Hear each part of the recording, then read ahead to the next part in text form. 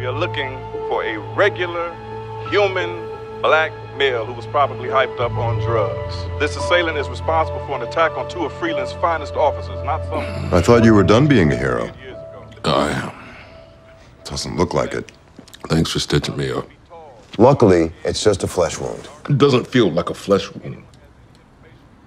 9 years. It's been 9 years since I've even come close to using my powers. And each of those 9 years, I've told you this city needs you. So what's next? What, you mean Black Lightning? There's no next. No, my daughter is safe. Do you remember why you became Black Lightning? You wanted to give the people hope. You wanted the evil that's out there to have something to fear. Right now, there's nothing to fear, and evil's running rampant like a plague through this city. Hell, through this world. Black Lightning, series premiere this Tuesday at 9/8 Central on the CW.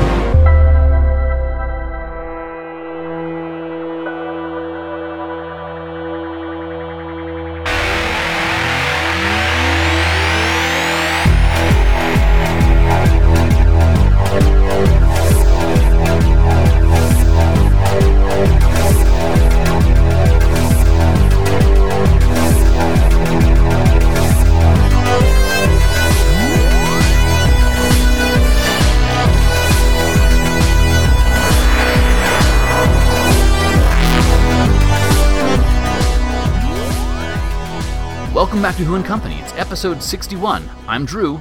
And I'm Brent. Nicole Hill joins us this month to talk about her Doctor Who origin story, her recent trip to Gallifrey 1, and how she got involved in podcasting. Then we look at Nicole's pick of the month, Black Lightning, the CW superhero drama that series developer Salim Akil describes as the Obamas of the superhero world. We discuss how the show modernizes the original source material, the relationship to the CW's other superhero programs, and how the show reflects current events. Warning, there will be slight spoilers ahead. And all that's coming up right after this. You're gonna go in there and draw Black Lightning out, got it? Got it. There's part of you I know that wants his old life back. I even heard you try to get your old girlfriend back. You made a deal, son. Legs for loyalty. So Garfield, that girl, they belong to the past now. I want you to remember what they did to you. Hold on to that anger. Then go do what I need. All right, yeah. What was that? Yes, sir. Screw up. And I'll rip that spinal implant out and shove it down your throat.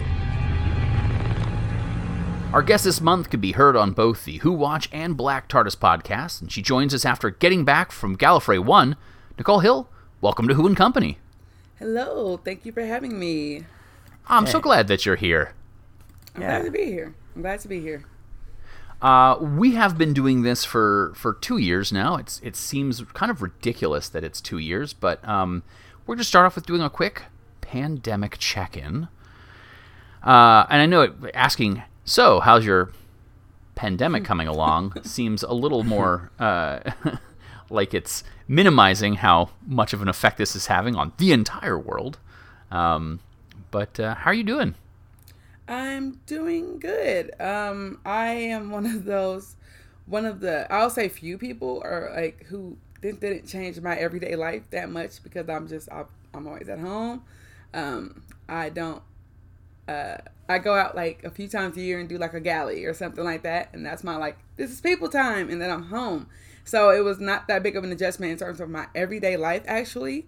And so I've been kind of in my element in a way. So I kind of feel bad when people who are like, I'm an ambivert. So I'm both extroverted and introverted. Like when I'm with people, I'm very charged up by that. But then when I'm at home, I'm also very okay being alone for extended periods.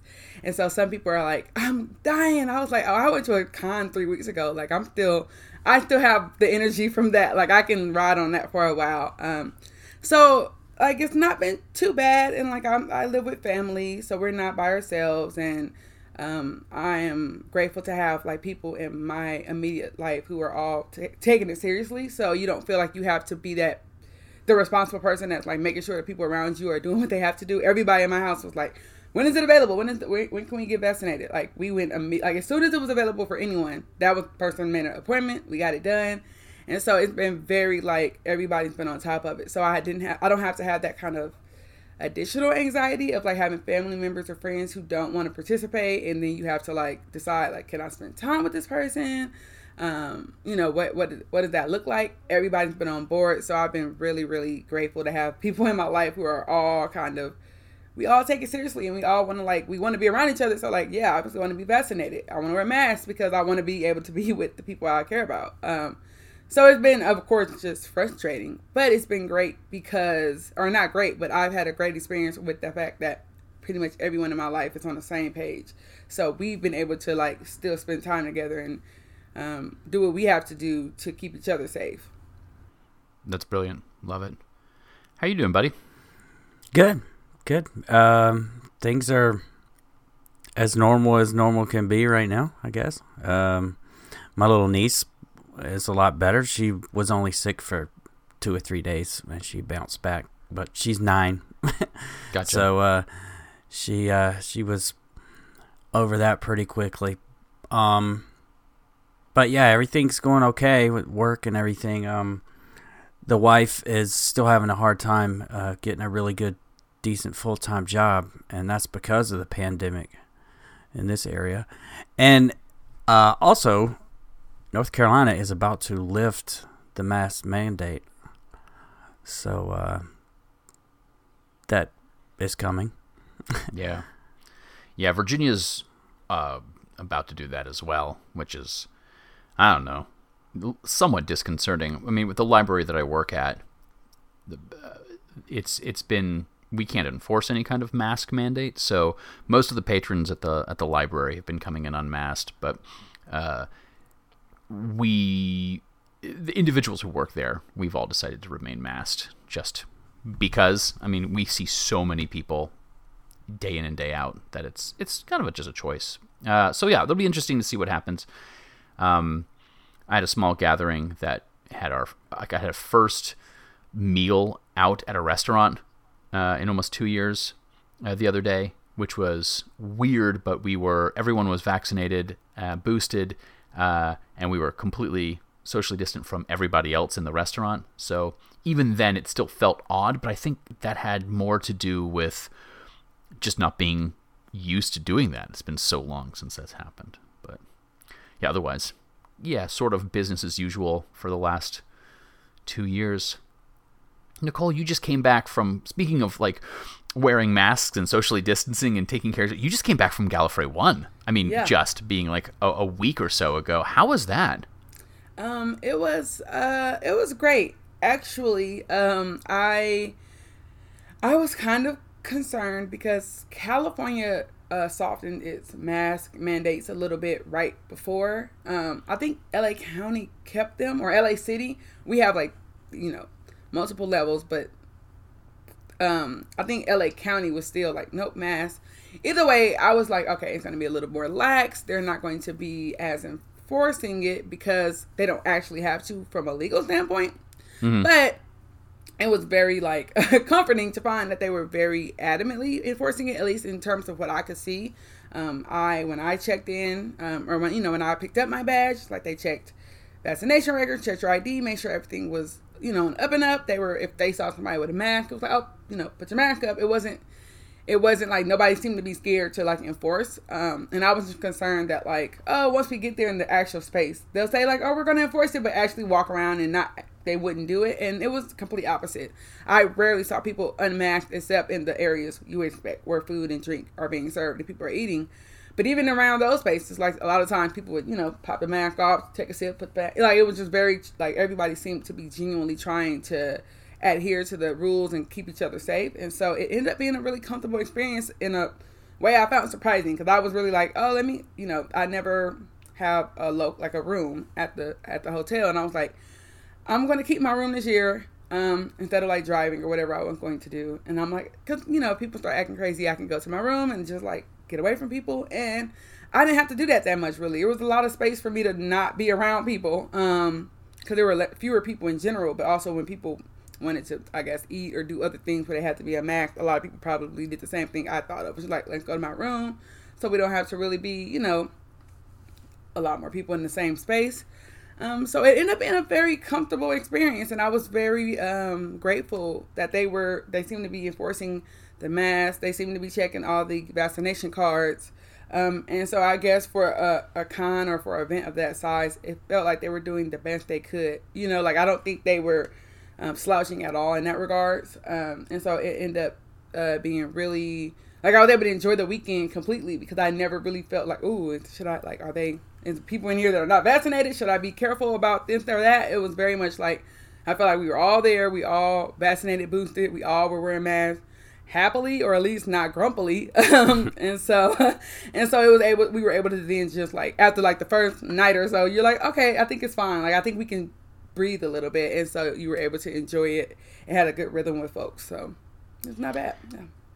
I went to the Long Island Who in New York in November, and I had tickets to go to Gallifrey One this year, and between school and just general concerns of travel, I didn't end up going.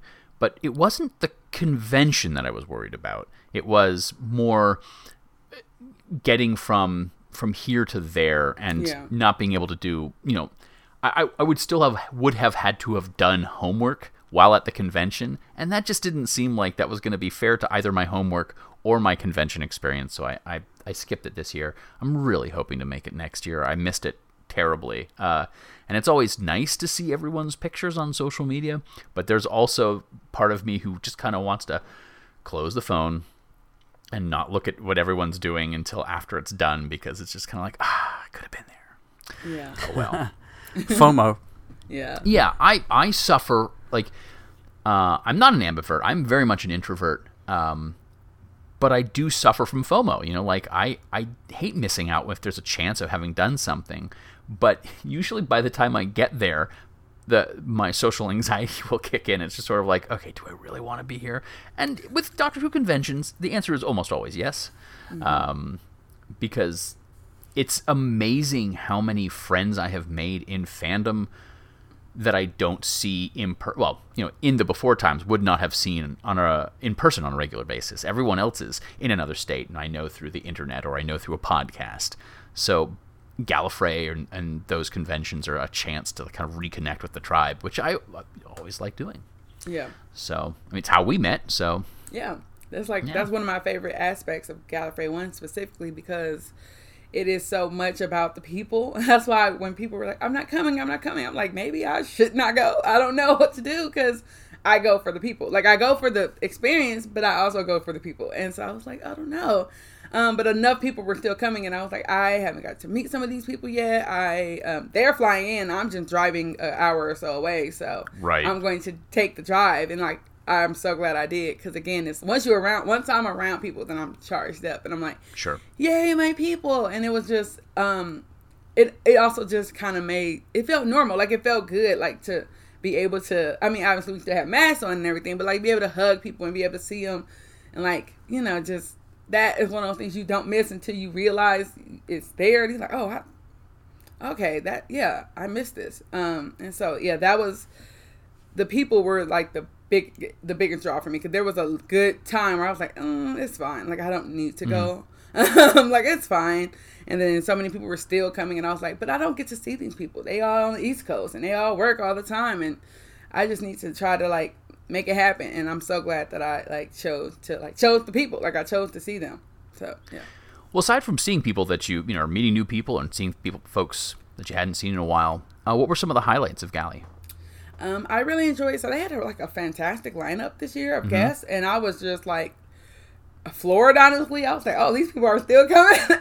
So they had like Joe Martin, which of course, like for me, I'm like, Joe Martin, what? They had Sasha Darwin, they had Amanda Gill, and so that was for me like the trifecta. I'm like, well, I definitely have to go, because these are all. I realized in the moment they were having a interview together. I realized while we were in the interview, I was like, oh my goodness, like there are 3 like POC actors and their characters are all in the current era, and they're all alive, which is like, it should not be a thing, but the fact that that is a thing I can say, I was like, that was wild to me. I was like, oh my goodness, like that literally dawned on me in the middle of that interview, and I was like, that's kind of iconic. It shouldn't be, it really shouldn't be, but it's iconic that it is, and I'm here to witness that. So that like just being able to like see them and be in the same room, it was like really incredible. And I don't really do the experiences, which I kind of like regret this year, because it sounded amazing, and everybody I know who did it were like, they were fantastic, they did great photos, they had great meet and greets, and I was like, me and my like just random like, I just never want to do it, because I'm like, if I do it once, then I'm gonna have to do it every time, like I'm always have to do it, it's gonna become like the default, and I don't always have money for that. So right but everybody I know who had any interactions with them in whether it was in a official capacity, like through a photo op, or just happened to see them in the hallway, everybody were like, they were so fantastic, they were great, they seemed really happy to be here. And so that is always fun to hear, right? Like, it's great to hear that like they're also having a good time, and it's not just like a work thing for them. And like you could kind of see it in how they interacted on stage and their various panels. So it was like, I'm genuinely excited to like see and talk to like current characters who, you know, like, you know, we talk to the older doctors a lot, we talk to older companions, and like it's always kind of a retrospective, and this time it is a little bit, because obviously they've already filmed, but it was great that they could talk about something that is currently happening for us. Like, for us, it's not over. Like, for Amanda, they're done filming, but we haven't seen it, so there's a lot of things that like she has insight about that we, you know, like we don't know yet. So that's exciting to think about. Like, for her, like there's a story that there are things she can't answer because the story's not over. Like, this is a current companion. So yeah, I was just really excited to have people that are like, they're all people of color, all fantastic like actors, like some of my favorite people who've appeared on the show, like in this whole era. And just in general, they're all like really good interviewees. Like, they were just like, you would think out of 3, like, oh, one of them might be kind of boring, but no, like for each one, like they all are very charismatic, very humorous. Like, it was a really, really enjoyable, all of their content. And then in general, I feel like they just had a really solid list of people that, like, you know, they had people from production and people from like the writing team, and it was like every panel, even the ones I didn't go to myself, everyone was like, these are really good panels, really good questions. Like, everybody's having a really enjoyable time, and like they feel like, I don't know, I think people have been waiting for somewhere to speak, like waiting for an opportunity to really have these conversations, and therefore they are much more, you know, like they're flowing, they're more fluid, they're more like relaxed, because everybody's like, I can finally like talk to people about this. So it was overall really, really good, from just like having really good panelists and really good like interviews. Were you involved at all in the convention? Like, were you a panelist? I didn't do a panel. I did do a round of Quiz of Rassilon, which is like a pub quiz that was taken online, and I started doing it online. And my friend Mikey is a chaotic monster, and I said, "Oh, are you going to Galley?" Or I said something about Gallifrey one, and he was like, "Oh, what about it?" And then like 20 minutes later, he texted me and was like, "I have a ticket for Galley," and I'm like, he's in the UK. Like, this was a very sporadic decision on his part, but I guess he reached out to who he needed to reach out to make it a part of the con. So yeah, we did the Quiz of Rassilon. I did my round, which is always fun, and that's the only like official participation I had in the con this year. It's good to hear that, especially just jumping back for a second, that everyone seemed to have a really good time, because one of the things that I've just noticed when I hear conversations from older fans talking about just Doctor Who in the past is that if you can get anyone involved with Doctor Who while they're involved with Doctor Who enjoying the conventions, they are far more likely to come back in the future, versus if they have a negative experience, they're less likely to return. And from what you have said, but also from what I've heard from everybody else, it sounds like Joe Martin just had a blast at this convention. Yeah. Mandy Gill said, like, it seemed like just on social media said they had a blast. Sacha Dhawan had a great time. which is you're talking about the three individuals who, aside from folks who we've had on the show who I wanted to meet in person because it's always nice to to meet the people we've interviewed, just to hear that they've enjoyed themselves so much means that there's a chance that in the future they'll come back and we get to see them again. Our friends Lee and Nathan, of course, from Pixel Who. I have a little plaque that from the front of the TARDIS that I've had all the doctors sign, and I sent it with them, and they got a signature from Joe Martin on there, and I cannot wait to take a look at that, to have that added to all the other existing classic doctors. So I saw a picture today of Sylvester McCoy, and I guess there was a plexiglass thing there, and he looked like really far away. And I don't know. I just saw that this morning. That was something I was going to ask. Were they up close and personal with people when they were taking pictures, or they were, giving everybody distance? I guess it would depend on the guest. Yeah. So pretty much everybody else around me got a photo op or two. They were getting. It was everybody I know was like, yeah, this is the year I'm doing it. So I was like, okay, great, living vicariously. As far as I know, they were being very personable and very it wasn't any. I'm sure they were distant to a point of not really close, but in the conversations they said they walked up, they can lean into conversation. For photos, some of the photos are really close. I don't know if there's something there because obviously the green screen would kind of eliminate you being able to see if it's a plexiglass, but some people are very it's back to back, it's side by side. It's not there are pictures where it's a really big gap, and I don't know if that's maybe awkwardness and just not wanting to get close to them, because some people I know are right there, and I'm like, are they letting y'all do that? Are they letting y'all just lean together? I wasn't sure. I was just the picture came out great. You look like y'all both look happy in the picture, which I think one of my fears about buying photo ops is that the other person, the person you paid to get a picture with, is just I'm I don't want that picture. All right, you can keep this. And so but every picture I saw was I really think Joe was living her best life. I honestly feel like she was having the best time. It was so evident because I, again, didn't pay for a photo op, but where her signing was, my friend was getting her thing signed. I just happened to be walking up to see my friend. I was oh, hi. And she's and I was like, yay, I got to wave at her. I was so happy, but because I have a fear of you wave at them and they're oh my goodness, I'm on the clock. And it was not like that at all. In every picture I see, everybody looks very casual. It doesn't really look like it's oh, we're distancing. And the few pictures that look like that, I feel more are people just kind of nervous about leaning into the photo more so than it being a distance thing. So I would imagine that it's partially that they probably, especially somebody like Sylvester McCoy, they probably we're gonna keep him safe, obviously. But then there's also people that are just not knowing because we haven't done this in years, right? So now we're what is the protocol here? So I think a lot of people just came into it more hesitant. I don't want to be the person to break the bubble. I don't want to be the person that messes up, breaks the rules by getting too close. I feel they probably left it to the talent to decide if they want to get closer or lean in more. So I think that might be the explanation for why some pictures look more distant than others. But I feel everybody was fairly open in terms of the photo ops and the meetings and whatnot. That's good. I mean, we're talking about a Doctor Who convention. Let's talk about your Doctor Who origin story. How did you get involved with Doctor Who?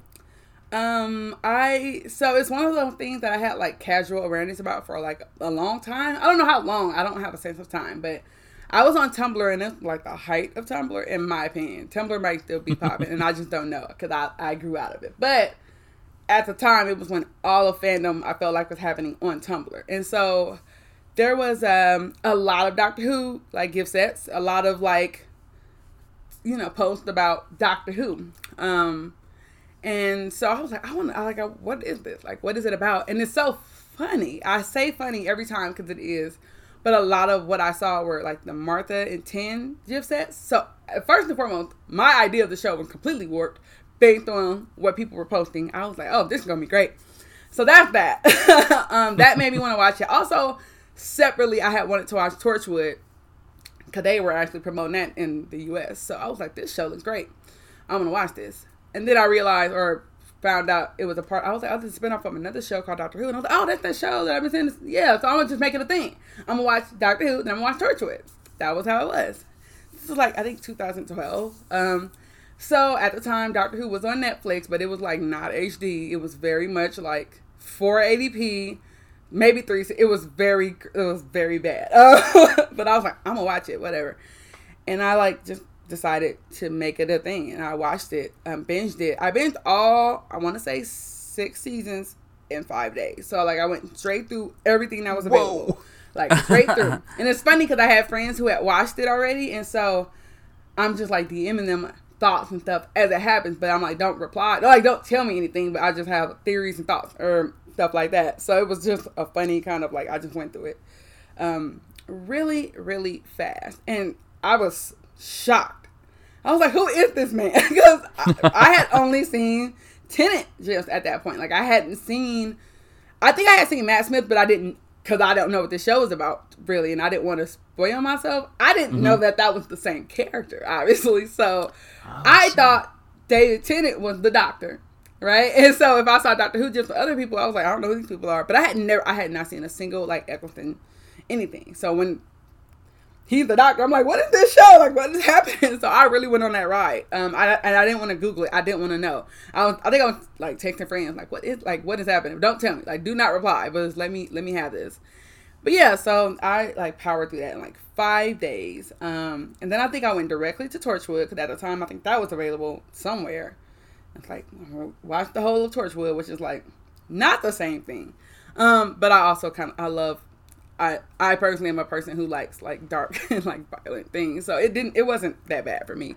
But then I somehow ended up, I did do the Sarah Jane Adventures also. Like I think that was on Amazon Prime. I was like, oh, this is a part of it. That's great. Watch that too. So I did like a lot. I did all of that in a really short amount of time. Like it was very quick, and so I was in it. And I was like, other people have to watch this, so I kept hustling my friends to watch it. And I say hustling, like they'll come over. And I was like, oh, let's just put on something. And I'll like put on Doctor Who, knowing that it's one of those things that people are like, what is this? And then like 20 minutes later, they like in it. And that's what happened every time. So I got like my 2 best friends into it. So I rewatched the first 4 seasons fairly regularly, because those were my favorite seasons. And then I caught up. So by the time the season 7 premiered, I was like ready to go. I was like, I'm watching it live. Here we go. Let's get it.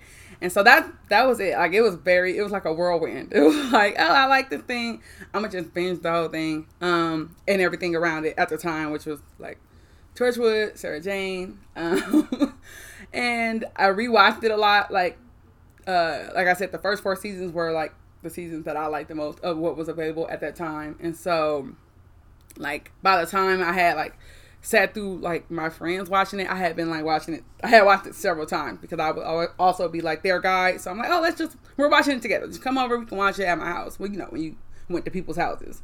So yeah, it was a whirlwind thing, and it was a shocking, like a shocking thing, because the experience of watching it, like what I got from it was so different than what the fandom had on like Tumblr. I was like, is this the same show, or like are y'all watching the same things that I'm watching? Because of course people have different opinions on characters that I like, Martha in this case, and I was like, it's surprising how much the written version of this character you do not like her when you talk about the show, but you like her. They liked her in Gems, because that's why I really thought she was the main. Like I thought her and Tennant were like the leads of the show, and I didn't realize there were other ones. Like, so that was interesting. So that is both my Doctor Who origin and also the Black TARDIS origin, because I was like, why are y'all like this? Martha is great. I'm gonna have to fight y'all, and I love to fight. So that's where Black TARDIS came from. And you came into that show a little later, right? Yeah. Who watched? Oh yeah, Who watched? Oh, it went out a little bit, so I was double checking. Okay, so I actually met Black Girls Create. They're who make Who Watch. I met them because they were making Who Watch, and I was writing at Black TARDIS and doing. So we just were like, oh, Black girls talking about Doctor Who. So we would just tweet at each other, and like that was a thing. And then I did like 1 episode with them, and I was like so nervous because I actually hate my voice. I don't listen back to any podcast, which has been a struggle for me. So I was just kind of like a friend of the pod, and then I started working with them kind of in an official capacity. Like I help moderate their community and like do other social media stuff with Black Girls Create. And so this season I was like the only person who had been fully caught up. And also was just genuinely excited about Flux. I was like, oh, it's an arc. I miss arcs. Like, what are arcs? I love a story arc. So I was like, I'm really excited about it. It's a short season, so we don't have to like super commit if we don't, want to do it too long. And my other friend who's at BGC was like, yeah, I'll do it. I'll be your co-host. I'm like, yeah, because I'm not doing it by myself. And so we just decided like I would join. The previous hosts were like, we're not caught up, we don't have the mental energy, but we want to support you. So that's pretty much what happened. I just wanted to talk about it, and at that particular time I had not fully like embraced the idea of podcasting as like a host. I'll be a guest. I love being a guest because I don't have to edit. Once I cut the recording, I have no responsibilities anymore. And that's like the perfect place to be for me. But in doing Tarvis, Who Watch, I was like, I think the way I talk is like, I think I am better in audio form because I feel like so much of my writing is, you kind of have to know my voice for it to make sense. And so I was like, I think I would do better on podcasts just generally, just because I have so many like quirks that do not translate when I write, or they translate if you know me. They don't translate at all if you don't know who I am. And a lot of people take things like very seriously, but people who know me are like, this is clearly a joke. And so I'm like, oh, people need to know that I'm joking, and they can't really get that unless I'm like, talking and they can pick it up in my voice. So I've started Black TARDIS, or like basically started working like podcasting with Black TARDIS. And that's been, I just did my first like real episode yesterday, and I did a galley recap, which is my like, I'm gonna just record this and then put it out so that people can like, I don't have to type this up for one, but also just to get a feel for it. And it ended up being so stressful. I made like a 30-minute episode, and I was like, wow, I did a lot of work to get this little 30-minute episode. But the one I did yesterday was really great. It was a conversation. I had a friend on, and like I was so excited at the end of it. I was like started editing it immediately, which is, I'm a horrible editor, so I don't know what I'm doing first and foremost.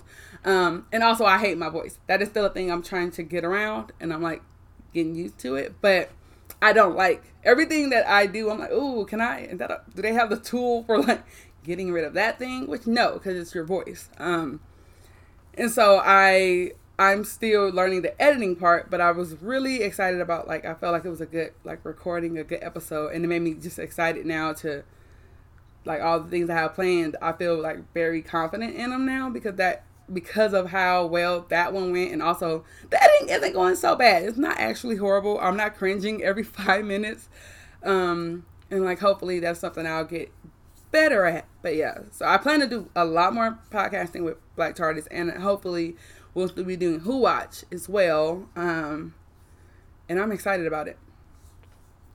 That's great. There's a lot of Doctor Who podcasts out there. I mean, just a ton. And the beautiful thing about it is, if you want a specific viewpoint, now it seems like it's achievable. You can find something.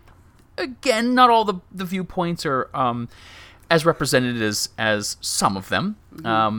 But I went from listening to, I think it's safe to say, at the height of my fandom at Doctor Who, 8 to 10 podcasts a week, usually during the season, just wanted to hear everyone's opinions of stuff, to 3. I think during Flux, I was listening to 3 podcasts.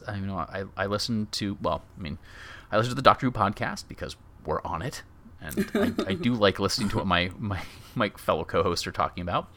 Flight Through Entirety, love listening to those folks, and then listening to yours.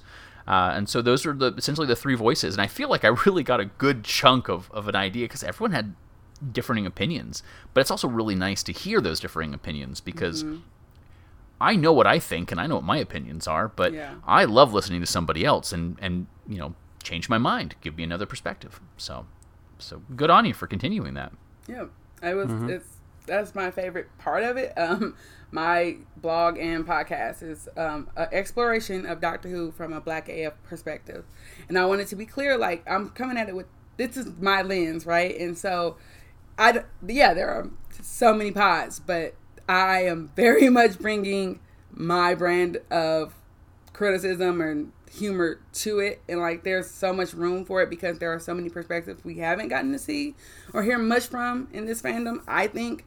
And so I'm like, I just hope more I want to hear more perspectives of people of color, queer people, and so I'm like always excited about new podcasts and new, like, even writing and things happening in the fandom from fans that we have historically not heard much from. Okay, so here comes the favorites question. Do you have a favorite Doctor, favorite companion, favorite story? See, this is hard for people, but it's not hard for me. So 9 is my Doctor, because that's who introduced me to the show. That's like, he set the standard for what the show is and what the character is for me. And so it's like, I love him. And also just Christopher Eccleston embodied that role. Like, I still, to this day, like, I know, like, I'm a very, like, get over thing person, but I'm like, bring him back. Somebody fix it. We need him back. And I'm usually like, it happened. They're not coming back. They're living their life. And I feel that way because I'm like, he's beyond it now. But also like, hey, if you do want to come back, I feel like y'all should make room for him to come back. So I love 9. My favorite companion is Martha, because I always say, like, Martha really only needed the Doctor for a ride. Like, she really only needed like access to things. She was always who she was.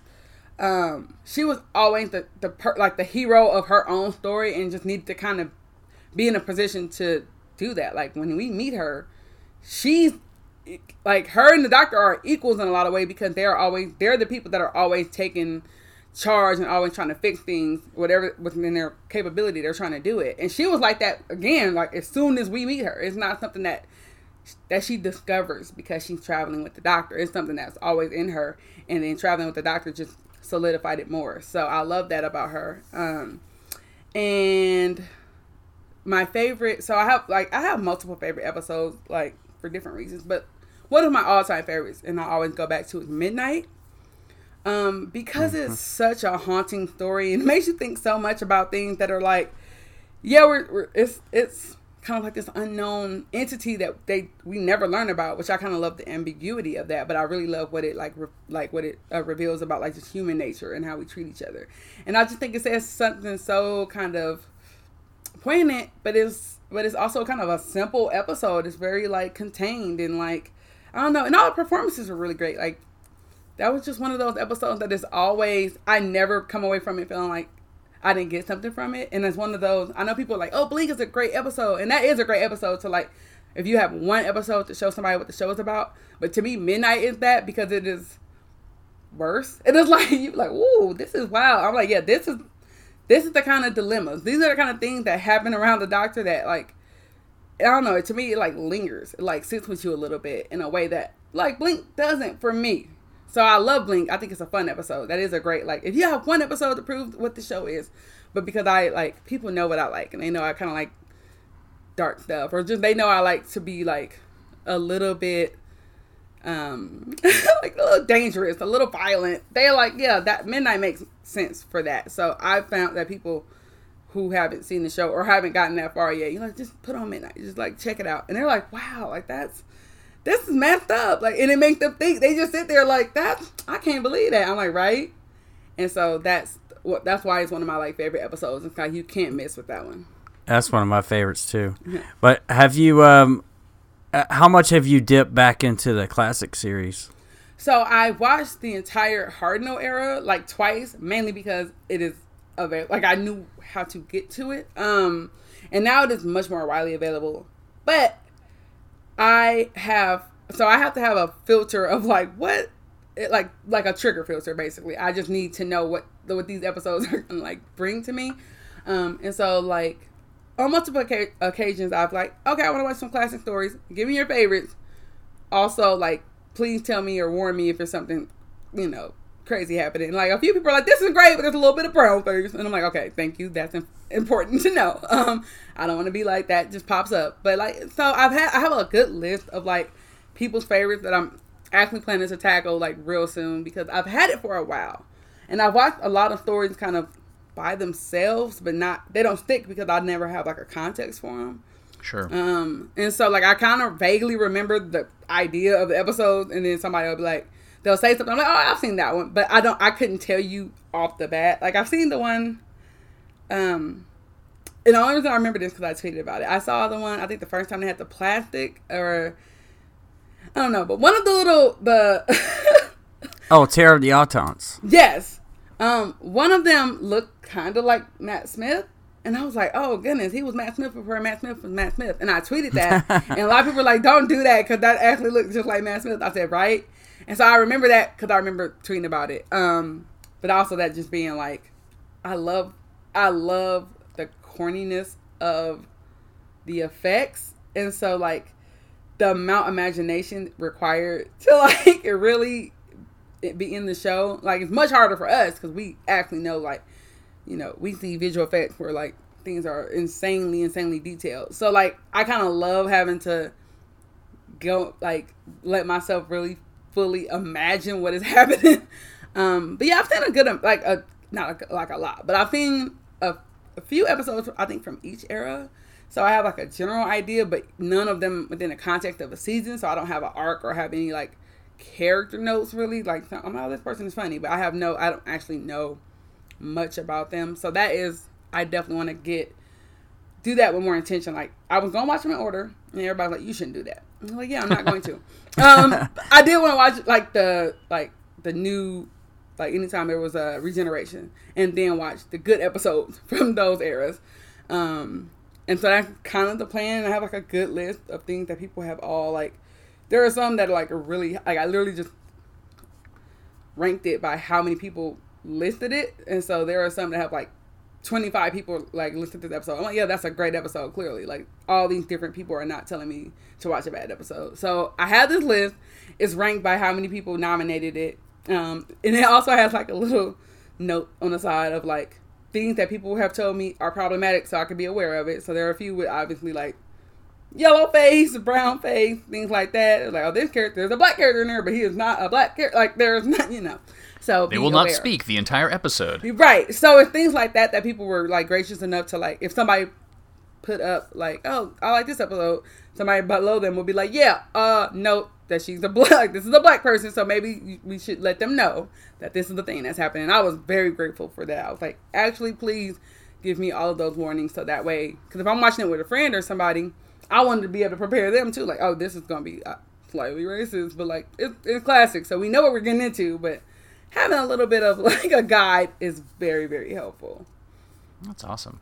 Well, you know, I would love to see that list. Actually, I'm always fascinated by what people recommend. Mm-hmm. You were talking about showing Doctor Who to your friends, and you know, I feel like every person has favorite episodes, but your favorite episode and the episode that you would introduce a new viewer to are very different.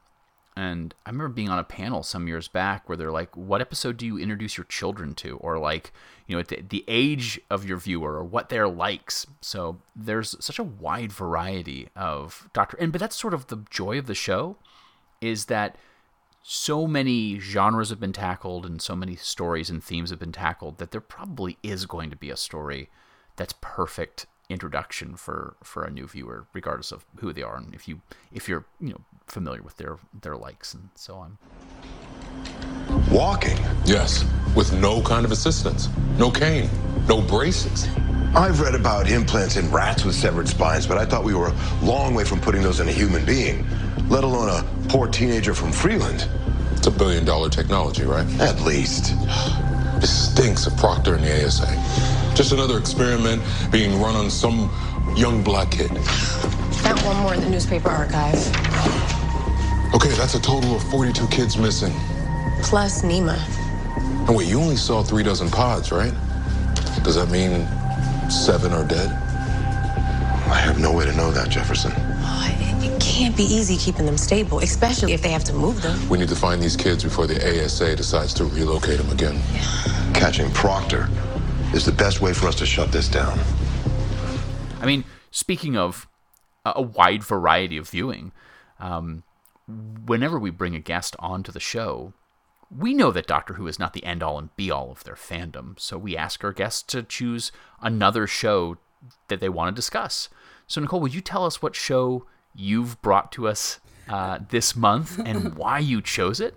So the show I chose was Black Lightning, and I chose it because it's a comic book show. It's like a superhero show, so it has all of the elements of like kind of fun zaniness that you get with superhero shows, but it is extremely grounded and extremely authentic and real. And it's one of the shows that, like, when I'm watching it, it feels like a mirror.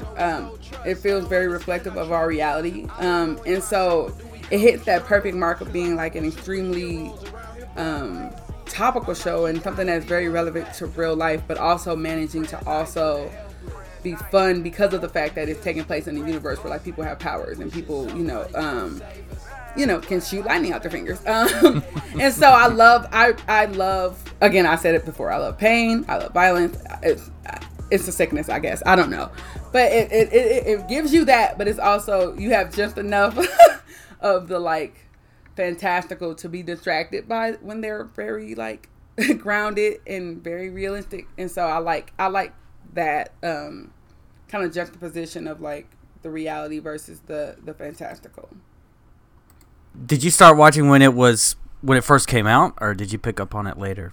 Yeah, I watched it from series premiere to series finale. I watched it straight through. I think I've only gotten behind a few episodes, but because like CW shows would get onto like Netflix like the week after they air. Even if I missed them, I would usually catch up like right when they dropped on Netflix. So pretty much stayed with it consistently for all 5 seasons. I'm so bad with numbers. 5 seasons, I believe. But yeah, beginning to end. So what is it about the show that keeps you coming back to it? Like, what was it about the show that specifically talked to you? Like I said, it's really grounded. It's like hard to explain. It's not super hard to explain, but it's very topical. So like in the show, the city name is like Freeland, and it's like a majority people of color, urban city. So you think about all of the things that comes with that, and like, underfunded services, the education is not given the the attention it deserves, all of these other things that you kind of associate with like lower income kind of cities. And so we have that as a backdrop. So we already have the reality of like being a black or being brown in those areas and like living as a black person in those spaces. And then you add on to the fact that there are metahumans and people who are powered, but it is a part of the story that metahumans are discovered. Like metahumans become a part of the narrative, and that changes the power dynamics because now you have these people who are like historically underappreciated and like neglected, and some of these people can now like snap their fingers and a building falls. You know what I mean? Like, so power dynamic changes so much. And then we have the main character, Black Lightning, Jefferson Pierce, who is like, he's powered. He had quit being like a superhero, and he's like the teacher at his school, and he's like, his power is like his relationship with the community and his students. And so then it's that double life of like, you're trying to make changes in a real tangible way as an educator, but you're also trying to make changes as a vigilante and like what that looks like. And so for me, it was just the dynamic of like, that power dynamic in the whole entire city, because again, there are people who are like random people getting powers, which is it's a part of the story. Like it is a part of the, I'm trying to explain it without like giving it all away, but like it's a part of the story how these people get powers, and it's a part of that power dynamic, and it's a part of that kind of like oppressive structure. And so it flips it on its head a little bit because, and giving these people powers, you also empower them. but it's still like a struggle. And so I love that kind of just back and forth between like this, like different types of power and how that's exerted and how people gain access to it and how you lose access to it and how you use it, utilize it, abuse it. And I love that. And then really it's just the characters. I'm like obsessed with the Pierce family. I think that is like a really beautiful family dynamic that they have. And then the two daughters, Jennifer and Anissa, also get powers, or like their powers reveal themselves. And so just them growing into that power is like a lovely journey to watch. And it's, yeah, I was just very invested in them as characters. It's such a cool show. Brent, had you seen this program prior to preparation for this interview? No, I remember when it was on, but I was watching so many things at the time, so I didn't want to start another show. But I really liked it. Like you were saying, Nicole, the characters all seem down to earth. Their interactions seem realistic. In other words, like it was totally understandable why his wife left in the first place. Mm-hmm. You know, she had that fear that probably most police spouses or firefighter spouses get, that their loved one won't come home one night. And Jefferson is the town school principal, so of course he wants to defend his school and his town from all the gang violence and all the other stuff, drugs and all that. So I only watched the first season. I heard it gets a little far-fetched later, going out into outer space and all that, but, you know, I don't know. I'm sure if it was written well. Is that right? No, well, see, what happens is the beginning of Black Lightning up to about season 3 is not in the Arrowverse. So it is a completely self-contained show. Oh, but it is in DC, you know, it's the DC canon, right? So when they try to, every year, the Arrowverse shows do the crossover. And so that's when it gets outlandish, because now you're bridging different universes. And so they had to, they bring Black Lightning into it by pulling them into one of the crossovers. And that's how they become a part of the, like, overall DC universe and the Arrowverse. But for up until that point, they were self-contained. And pretty much they are pretty much self-contained at all times, except for the crossovers, which I think is actually problematic, personally. But yeah, it is. But so that explains why it's like a complete, like when they become a part of the Arrowverse, it's like, oh, now we're in different universes, because the Arrowverse the scope of that they've already introduced, like, oh, there are multiple universes. Like Supergirl is technically in a different universe than Arrow and the Flash. Arrow and the Flash are in the same universe. Literally universe. Like universe, I forgot the numbers. Like Earth 105 or whatever. I don't remember them. But they're separate. And so Black Lightning is pulled into that already pre-existing kind of structure. And so, yeah, it gets outlandish when they have to, like, justify all of those being in the same shared universe. But it doesn't get outlandish by comparison to the other superhero shows that were also on the CW. And so it's one of those things. But because it's such a grounded show, I can see how that, like, somebody's like, oh, they're going to space. It might seem outlandish just because of how grounded the show is. But I now realize what the going to space part is. They don't go to space. But I don't want to give this away, because I feel like if you do watch it, what happens? You're going to be like, oh, this is what we're doing. So I kind of want to leave that. But yeah, no, I don't think it gets outlandish in a way that is unexpected for a superhero show. But I do think it can be outlandish when you are so used to the show being very heavily grounded in reality, and kind of like the characters being extremely representative of, like, real populations of people. Like, you kind of forget it is a superhero show a lot of times, because so much of the story is about the people in the city, and that is, like, you take away the powers, and it's just a drama about, like, inner city life, right? Like, the powers and that's what makes it a superhero show. And I think it's so good at being grounded that when you lean into the, like, zaniness of people having powers, and you really let people show those powers, and you bring in villains and people who have weird powers, you forget that is actually a part of the framework of the show, because generally they spend a lot of time building the characters and building the story in that way. Yeah, I watched all of Arrow, and I watched maybe 3 years of The Flash before I gave up on that. But yeah, whenever they did the yearly crossover thing, I actually didn't enjoy those. It was too much. So I see what you're saying. But yeah, just the the fact that everything felt grounded in Black Lightning was a large part of the appeal to me. Mm-hmm. Yep, Yeah. same. Yeah, I'm kind of curious about, for both of you, if you were familiar with the character prior to the show coming out.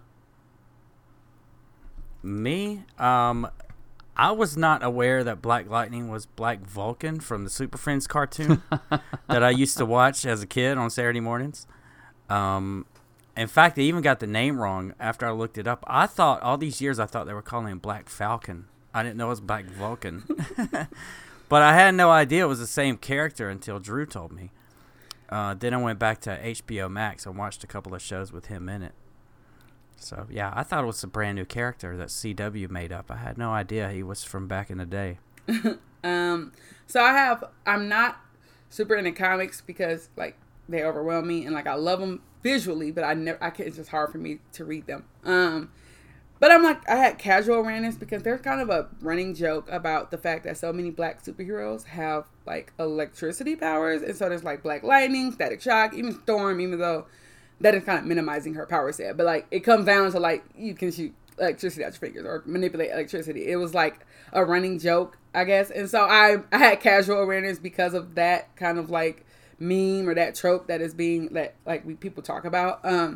So I, like, vaguely knew who he was, but I didn't know the character. So I went into it like one of the superheroes that have the, sparkly fingers, and then it ended up being a lot deeper than that, which is what I hoped and what I wanted. But only pretty much as an idea or as like a concept of just like a Black superhero who had electric powers.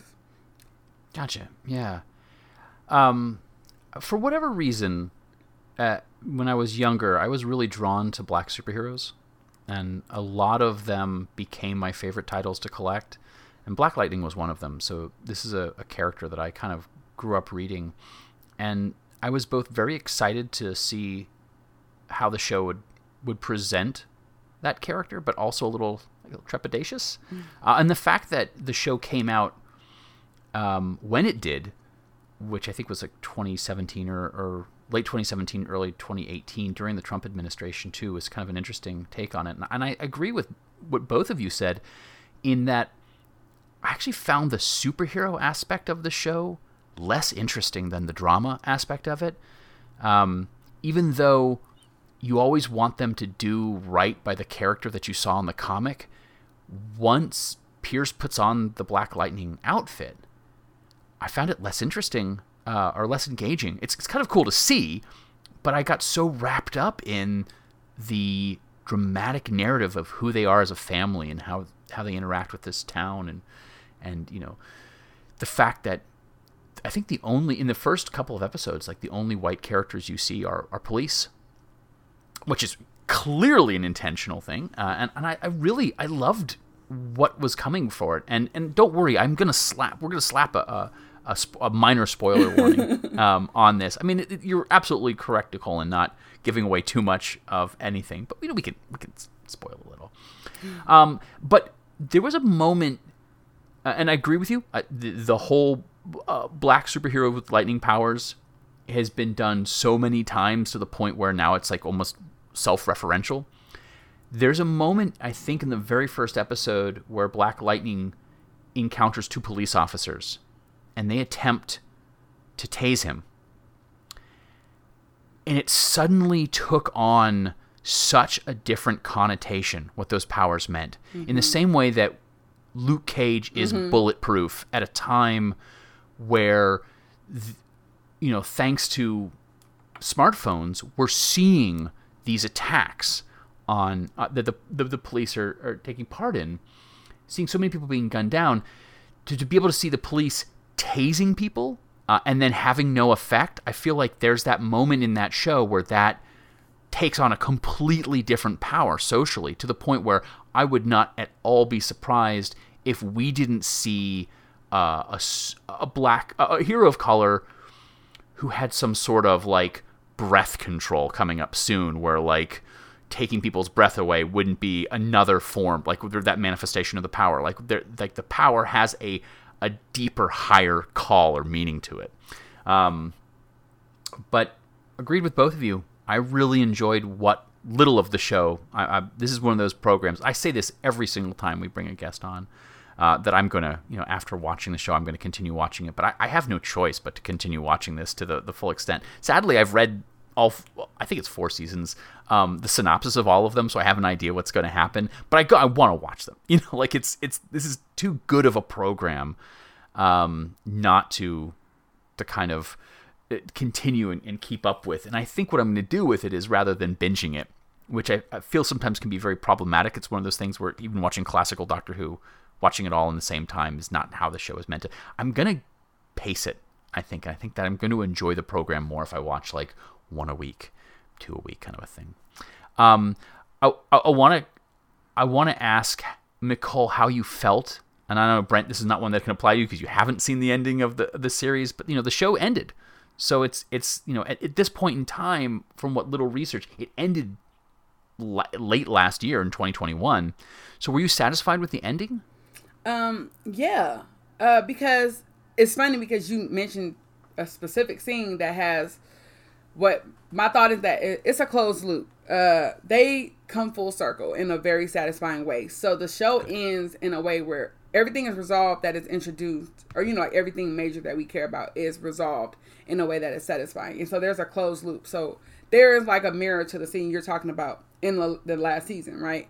There are things that are called back to, but now because it's been multiple years, different things have happened. There's a different reaction to that. And so I love that you mentioned, like, again, like how that power, like how his power is recontextualized in this kind of like modern setting with like, especially against like state violence and you literally describe a power that someone has. Not exactly in the way that the way you described it, but it's something about like the way that their breath control is important to their power set. And so not breathing is a part of how they use their power. So I can't wait till you get to that point. I don't think you have to wait super long. It's not like I know which character you're referring to. So yeah, but it's like when you recontextualize it with these other like outside forces, it changes what that power means. Even if it's like it's a simple power, like I control electricity, but you're being taken that then you in that situation, I am now empowered here, and you are not, right? And so again, that's one of my favorite aspects. And so yeah, the finale, it left it ambiguous enough that we can return to these characters, but when we come back to them, we're not starting in the same place, right? Like they actually put them in a place where like you expect to see them. Just I don't want to give it away, but I think 'cause that's the very end. But like there are characters that you like. I hope we can see them what they're doing now, because it left off where like this person is now an established hero, whatever they're doing, and there are so many opportunities for them to like,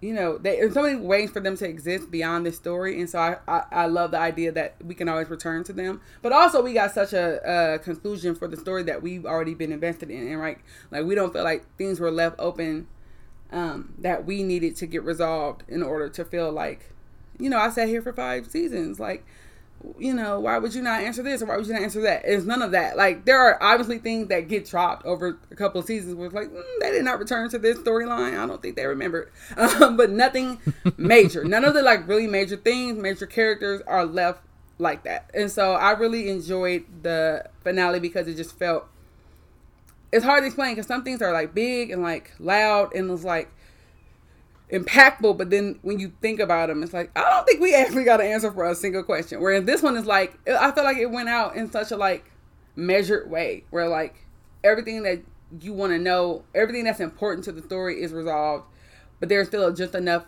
answers, enough questions left unanswered that you have like, I can think about like the future of these characters and what this show could be like if it came back, or if we came back and focused on Jennifer or focused on Anissa and what those shows could look like and what those stories could look like. I like that there's a lot of ambiguity there for that, but not so much that you don't feel like you were rewarded for watching the whole series. Well, speaking of favorite characters, before we let you go, I wanted to ask you, who your favorite characters were, and Drew, you as well. For me, so I was invested in the Jefferson, like in the Pierce family as a unit. I felt like their dynamics were so important and so integral to my investment in the show as a whole. And so I love them all, but I also specifically love Anissa. And it's funny because my answer for why is very similar to my answer for Martha, which is that before Anissa gets powers, she's a doctor. She's she's an activist. She is always the person that she is. She doesn't have to grow into, she gets powers and that just makes her more of herself. Just like Martha gets on the TARDIS and that just makes her more of herself. It doesn't change who she is. It highlights it. It gives her an opportunity to do it. And have power behind it. And so I love Anissa because that is a very consistent character. They call her, do they call her Tubman? That's a joke because she's always fighting for freedom, right? And so that's who she is. They never changed that. They elevate it because now she has power behind her, right? She can actually do things, but she doesn't change. She just becomes more of herself. And so I love that because it just means that everybody doesn't have to we don't all have to have struggle with getting power. We don't all some people get in power and they just know how to wield it, right? And some people have to mess up a lot before they know what their place is. And for her, it was very much oh, I have powers now. This is going to give me more opportunity to do what I already want to do. And so I love that about her. Also, she's a black girl. She's lesbian. Also, she's a doctor. So it's you see these different identities represented. Represented is not the word. Represented. And so I love that because she's very openly who she is. She is never the show starts and she's already this person. There's not a coming out. It's oh, she's just, a lesbian girl. She's a doctor. There's never a question of who she is. And she wears her power so well and is one of the few characters who doesn't really struggle at all with the powers. Because even the titular hero has moments where he's I don't know about. I mean, that's if you've seen the premiere, it's it's a part of his internal struggle, the powers versus his real life. Where with her, she immediately was powers are my real life. This is who I am, and so I love that she just embraced that and is consistent throughout the whole series, and is always just exactly who she is. Mm-hmm. I have two. First off, I like all of the main characters, but in particular, I really like Jennifer because she really didn't want all of the powers she discovered. She just sort of went along with it, unlike her sister who jumped in with both feet and, immediately wanted to help people. But Jennifer is just, to me, just a realistic, moody teenager. My other favorite character was Gamby, and he's sort of like the Alfred to Jefferson. But more so than the character, I liked him because he's played by James Remar, who was in a bunch of action movies in the 80s. He was the bad guy in 48 Hours. He was in one of my favorite action movies called Quiet Cool with Daphne Ashbrook from the 96 TV movie. So if you haven't seen Quiet Cool, look it up. It's awesome. But again, it's one of those rare shows where I liked every single character. They all had their own something that they brought to the show. Even the bad guys. Especially the bad guys. Tobias is the worst character in the world, and I love him. I love him. And again, they keep that energy throughout. They do not change.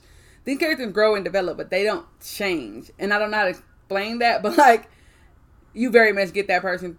As long as they're on screen, you get that same person. They don't try to make Tobias something he's not. I love that. They have such a desire to make bad people good or to humanize them, and they don't do that with their villains. They very rarely try to put you in the position of seeing that person's point of view. They're yeah, we all go through shit, but hey, some of us choose to be bad, and they don't give people an out for it, and I love that. And so that is one. And even with you say Gamby is your favorite, I love Gamby because Gamby is extremely ambiguous morally, right? It's very ethically gray as a character, and so his relationship to Jefferson is so interesting because it's without giving too much away, it's he's in part of why Jefferson is the way he is. And so it's his whole entire life at this point is making up for those past things. And so it's such a interesting dichotomy and like an interesting juxtaposition of him against like these heroes, but it's also kind of like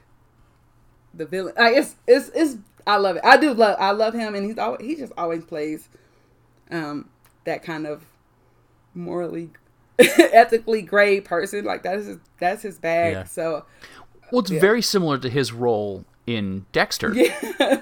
Right? Exactly. Oh, right. Yeah, I forgot. Yeah, because he's the father in Dexter, so he's everything. He's the flashbacks, which is like, you're not giving away anything for Dexter because it's not the show we're talking about. But yeah, it's like there's something about the guiding hand. Yeah. But using the guiding hand is insisting on the violence, which is yeah. I think for me, since clearly I want to. The heroes of the comics are the heroes of the show too, and I like how, as the comic has evolved, the show has evolved to bring in characters that are a part of Jefferson's larger family. I think that's cool. But I gotta say, the moment Tobias Whale came on screen and I saw how they adapted what could potentially be a very problematic character in the comic books to, I think the way they handled that was brilliant. And here's the thing: if you don't have a good villain, it doesn't necessarily matter.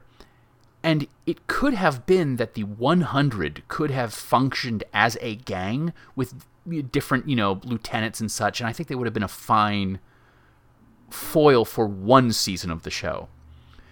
But you get a mastermind who has their own powers, but who has their own philosophy and has their own ambiguity or morality, and they don't try to make Tobias Whale realistic. I mean, they do, but there's they still have some pretty you know what? So you've got a tank full of piranhas in the center of your office, and you happen to be an expert harpoonist, a skill that no one today needs to have. But at the same time, it's all part of this super weird comic book mythology that when you start looking at characters of color, especially that were created in the 70s, there's issues with that. And they handled them with aplomb in a way that I think is I kept on wanting to applaud the show. Every time something new happened that was both a nod to the comic, but had been reimagined, but also you couldn't have made this program at any other time than the time it was made. Yeah. And it felt a part of the time. And the show felt like a reaction to what was happening in the real world, as opposed to, we could get a Flash anytime. Arrow, dark and moody. But Black Lightning? Man, if Black Lightning had been in the same Arrowverse for the entire series, that show's not going to work.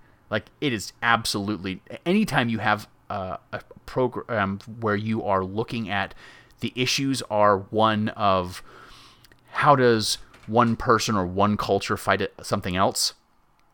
If you've got Superman flying around, the show's done. It's not going to work. When you have characters who can just fly down, can take 1,000 bullets, can wipe out 100 gang members in an afternoon, that doesn't work. Black Lightning doesn't exist in that larger universe. And even when it does, I'll be curious to see how that works. But no, I think the show is very cool, and I'm so happy that you have provided an excuse for me to revisit this show and those characters. I even went back and looked at my old comics and kind of flipped through them to kind of see what was available. Nicole, before we let you go, is there anything that you would like to plug? Any projects that you've got coming up that you want to talk about? Yeah, so I recently launched a Patreon, and I have, among other things, a Doctor Who specific tier where I'll be releasing episode commentaries, podcasts, companion debates and more. And so you can find that at patreon.com/Nick Fury, NIQFURY. And you can find all of my stuff at nickfury.com, spelled the same way. Brilliant. Awesome. Well, thank you so much for joining us this month to talk about, just everything. Thank you for having me. This was great. And I hope you both go back to the show. I really want you to watch it, and I want to hear what you think.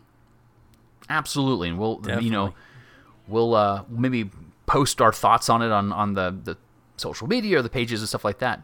So thank you again for joining us to Who and Company. Who and Company, come for the fandom. Stay for the company. Thanks for joining us at Who and Company. Special shout out to Pixel Who for providing our logo. They can be found at facebook.com/pixelwho. Who & Company can be found on iHeartRadio.com and Spotify, or you can download the show directly from whoandcompany.libsyn.com. Contact us on Twitter at Who & Company, support the show on patreon.com/whoandcompany, or email us at whoandcompany@yahoo.com. Thanks, and see you next month. That's my dress. Oh, yeah. So is this one. Now hurry up and put it on before Dad gives birth to a small farm animal.